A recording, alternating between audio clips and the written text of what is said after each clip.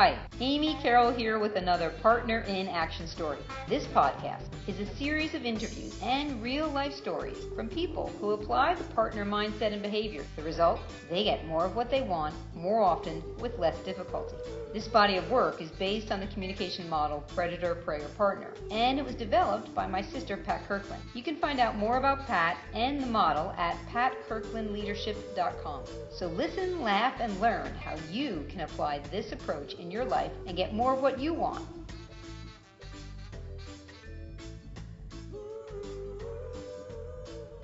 I'm here today with Sebastian Meyer. Sebastian is a marketing director at Amgen, which is a biotech company based in Los Angeles. Welcome, Sebastian. Great to have you here. Great to be here. So, Sebastian, you're originally from Montreal, Canada, right? You've been in the U.S. for 12 years now. Is that correct? That's right. Yeah, I was from the French part of Quebec. Oh, nice. Beautiful area.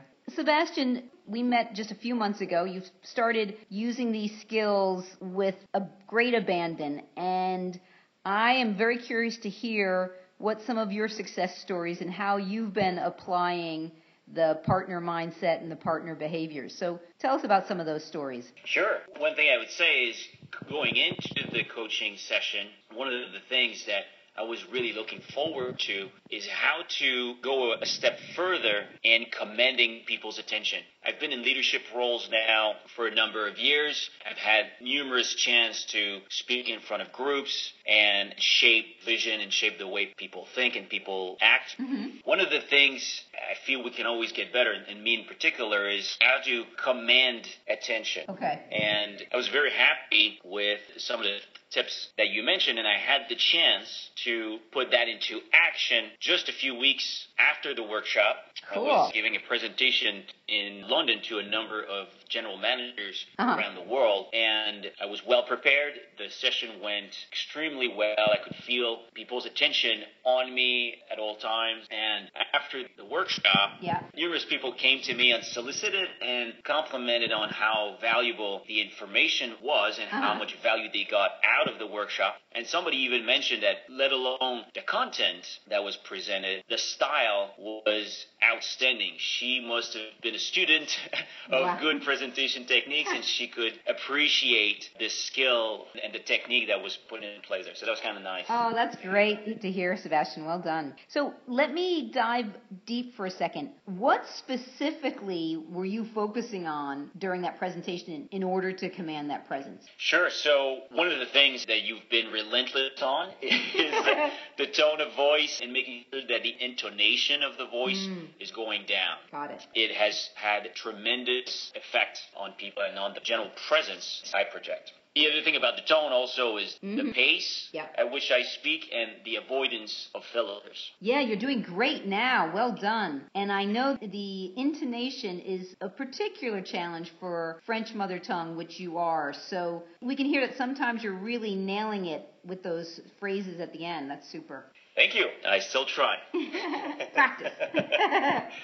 The other thing that I put into practice during that workshop is the gestures. Yeah. That's not something that I would necessarily pay deliberate attention before. The gestures would come naturally and not necessarily in a meaningful way. I would make random kind of gestures just to occupy space. This time around, I really put some thoughts into what my story is, what story do I want to tell, and what feeling do I want to convey, and have deliberate gestures that accompany the words in a meaningful way to paint a more complete picture for the audience so that they can not only hear my ideas and concepts, but also visualize with the whole body language, and I think that fantastic. was also very effective. Super. And as we know that those strong, solid gestures help burn off nervous adrenaline, so that's also a side benefit. Yeah.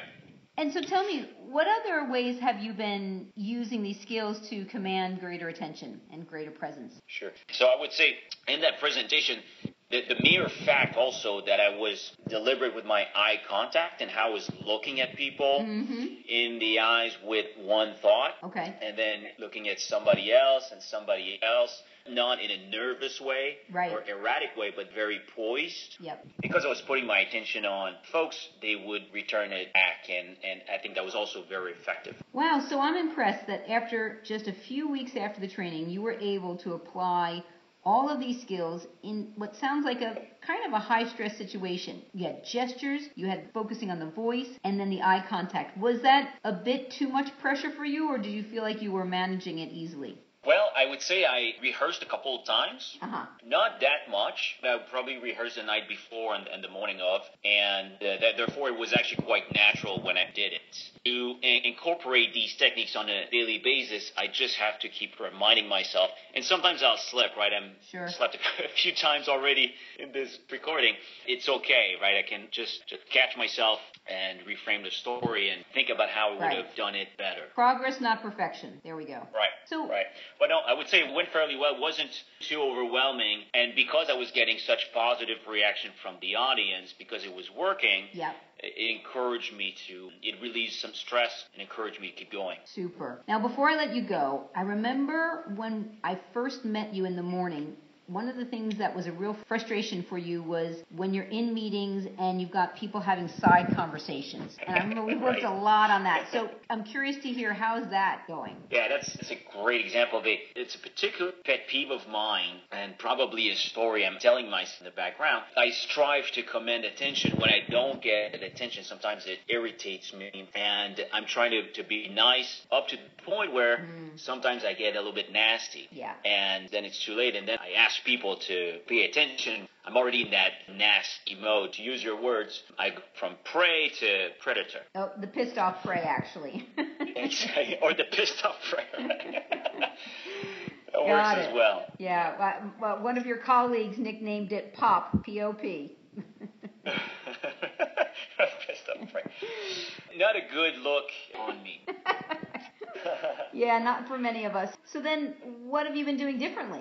So number one, that you've demonstrated and you role-played extremely well and works, is keep a smile on. Okay. Get out of the prey mode and really enter the partner mode. And use all those little insights from the body language perspective that I just described. The tone of voice, the intonation, the gesture, the eye contact, and the smile, to use that to redirect people's attention and ask them in a partner way to bring their attention to you. The first one was during sidebar conversation.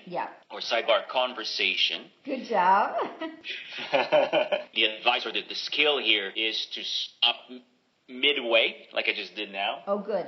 Through the sentence, and then leave people hanging for the remaining words. And when you're having a sidebar conversation, your peripheral hearing can pick up on that. Right. And then people start looking. And that I've had a chance to put into action. That worked quite well. When they look at me, I look at them with a smile, and I just keep going, and it worked beautifully. Okay, so it seems very subtle, though, when you stop midway when they're not expecting it, that's a way of capturing their attention. And so I'm curious, give us just your very best ideal partner. If someone's still misbehaving, they're still talking, they're still on their computer, how would you say it without sounding too nice or too nasty?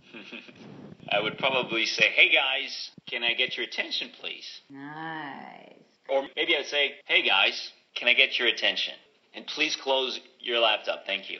That's really classy. You're right, because that please at the end the first time is a little bit borderline too nice. Whereas the second one, you sound warm and approachable and friendly without the risk of being too nice, so that if you've got a predator in the room, they know you mean business without being difficult. Right. Sebastian, that's very cool. Well, listen, it was great. Yeah, go ahead. I'm Canadian, so it's my Canadian reflex to say please and sorry in every sentence. Right, I hear that. Well, Sebastian, it's been a joy talking with you, and I wish you the very best, and keep up that great partnering you're doing. Thank you. Thank you so much. And now we'll be in touch. Okay, take care.